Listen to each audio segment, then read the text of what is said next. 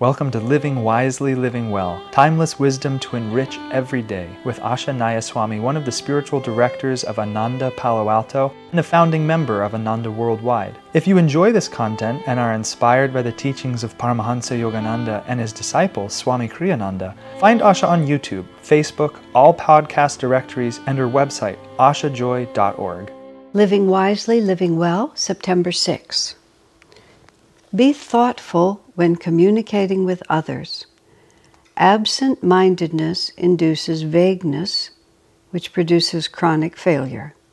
Mean what you say, and say it with focused attention. Thus you will develop the power to succeed at everything you attempt. Now look at what Swami says here. Be mindful in communicating with others is the first sentence, and the last sentence is you will develop the power to succeed at everything you attempt.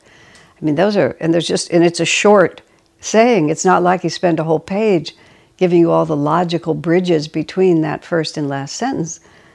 If you'll excuse my saying, Mamma Mia, he does this to us a lot in this book. He just sort of lures you in with something that seems small, but the consequence of it ends up being enormous, which the opposite is also true. Inattention, a failure to conform with what seems to be a small idea will have really big consequences at this end. So what Swami's talking about here is a principle of, I'm going to say spiritual life, but a principle of life. It's a truth about human nature. When I was 18 years old, just turning 19, the first time in my life that somebody told me something that was true. Now, I don't mean, the capital of North Carolina or when a certain battle was fought or 2 + 2 = 4. There were lots of, quote, true things I was taught in school that were lots of true facts. But I, from a very young age, I was a truth seeker. I wanted wisdom. I just didn't want knowledge. I remember, this was sort of like epitomized my whole education, because I pretty much feel that I learned nothing growing up. And I learned to sew and I learned to type, 2 things that proved pretty useful. But in terms of my intellectual education, it was my fault too. But people weren't teaching me things I wanted to know. And I believe it was in the 5th grade. I was about 10, so I think that's about the 5th grade. And the teacher was teaching us about the possibility. She was trying to teach us the scientific basis of life. And I learned so little. I remember so little of what I was told, but it had to do with chemical properties and the need for air and just various things. And so as a consequence of whatever these criteria were for creatures to live, the teacher said that there was no other life anywhere except on planet Earth, because only on planet Earth, now bear in mind this would have been the early 50s, planet Earth, mid-50s, planet Earth was the only place in which all these conditions exist, and therefore the only place where life existed was on planet Earth. That seemed like a preposterous statement to me. It also seemed preposterous to me for this simple reason. So I raised my hand and said to the teacher, and my belief is her name was Mrs. Pugh. And I've always admired anybody with the last name of Pugh who had the courage to teach little children. Can you imagine being named Pugh? Anyway, that was what her name was. So Mrs. Pugh, I raised my hand and I said, couldn't there be a planet where the conditions were entirely different, but life had adapted to those new conditions? She said, no. And that's all she said was no. And I just sort of looked out the window and thought, this woman has nothing to teach me. How could the answer be no? Just the tiniest bit of imagination would cause you to say, of course that's possible. She could have then told me what the reasoning was as to why it wasn't likely.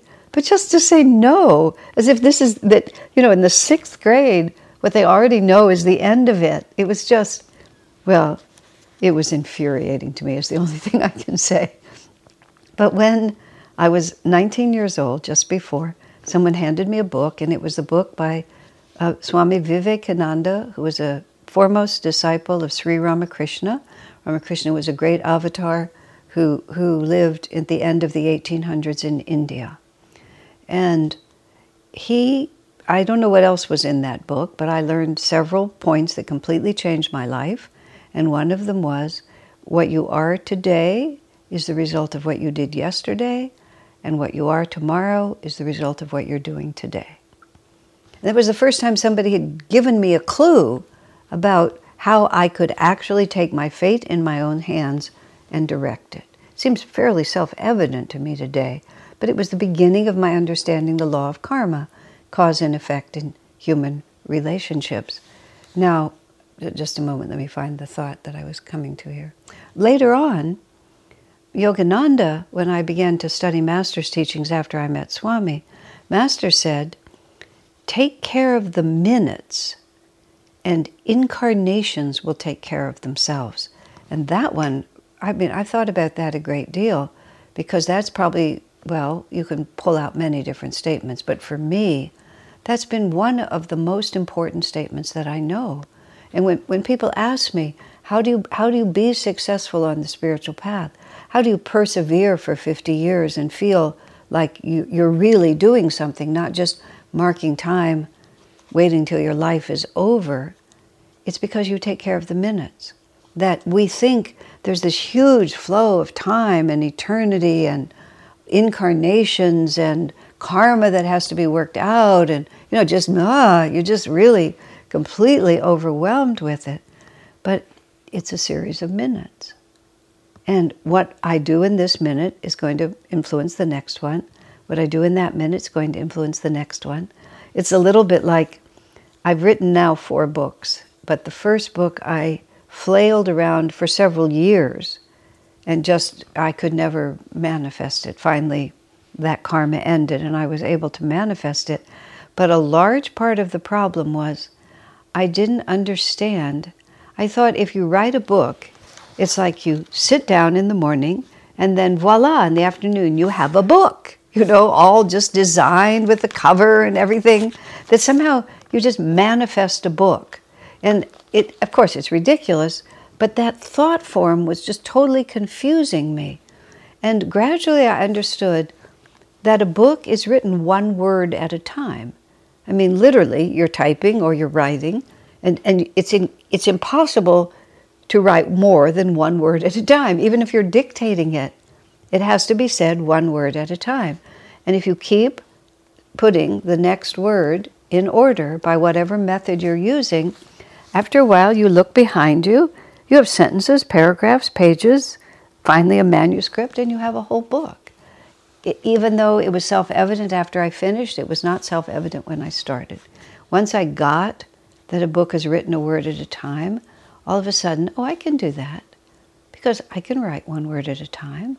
I don't feel that I can write a book, but I can write one word at a time.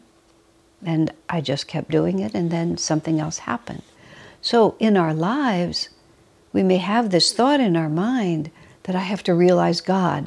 I have to always think about God. I have to be calm and centered under all circumstances. I have to welcome everything that comes to me. I have to not be afraid of my karma. I have to love everyone, but I have to be impersonal in the way I love them. And I have to, you just don't know what to do. You're just completely overwhelmed.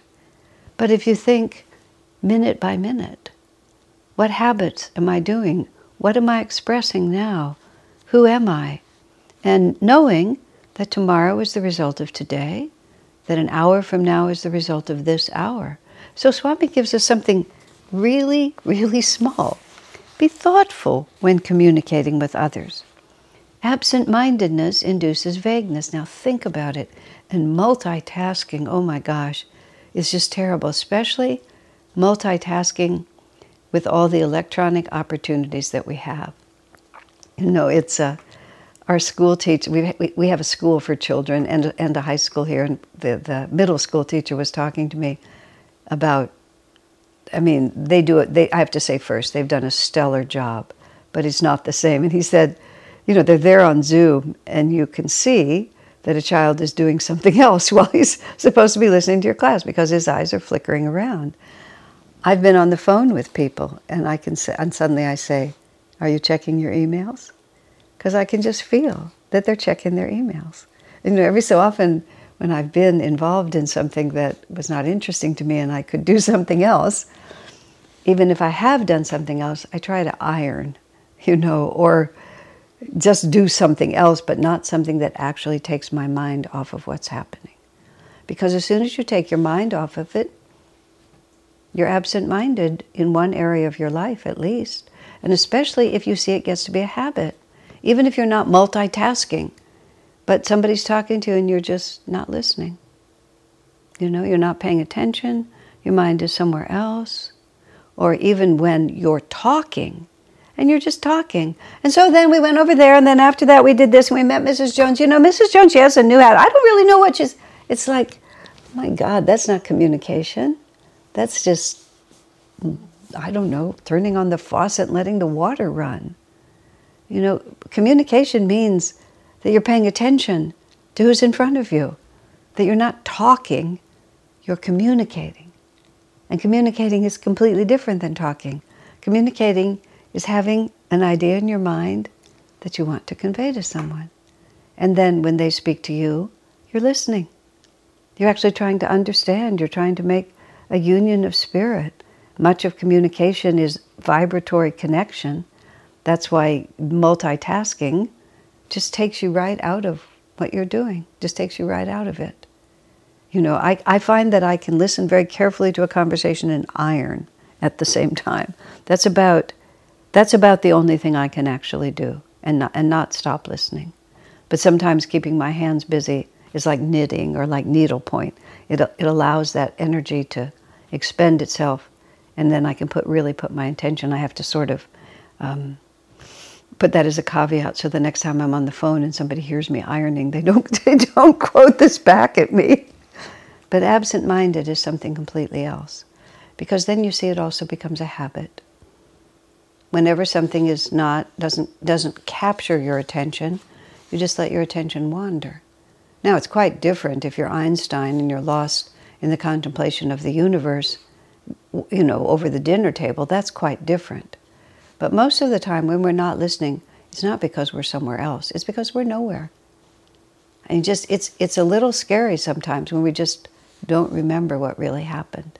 I was in the community room over here, and I had some plums in my hand, and I set them down on the table.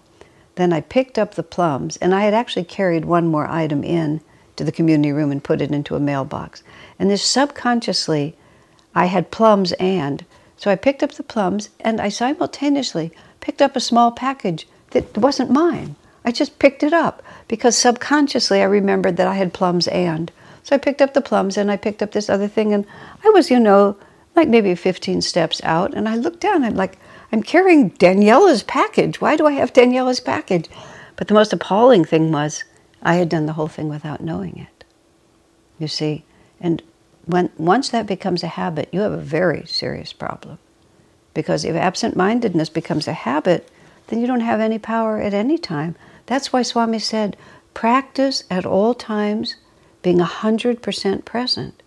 Because if you get in the habit of being 100% present, no matter what you put your mind to, you will be totally there. And you will literally, just as he said, you will develop the power. There's the power of truth. There's the power of concentration. There's the power of attunement. And if we can't practice when it's easier, it's not going to automatically come to us when it's difficult. We have to build, like at all times, we have to build the power not to be absent-minded, but to be absolutely present. And of course, with other people is an ideal time to practice that. You think when you're talking to someone, use the word communication, because talking is not communication. Communication is a concentrated, conscious, focused exchange of energy. And when you develop the ability to have a concentrated, constant focus of energy, then you develop the power to do anything. So Swami says, be thoughtful when communicating with others.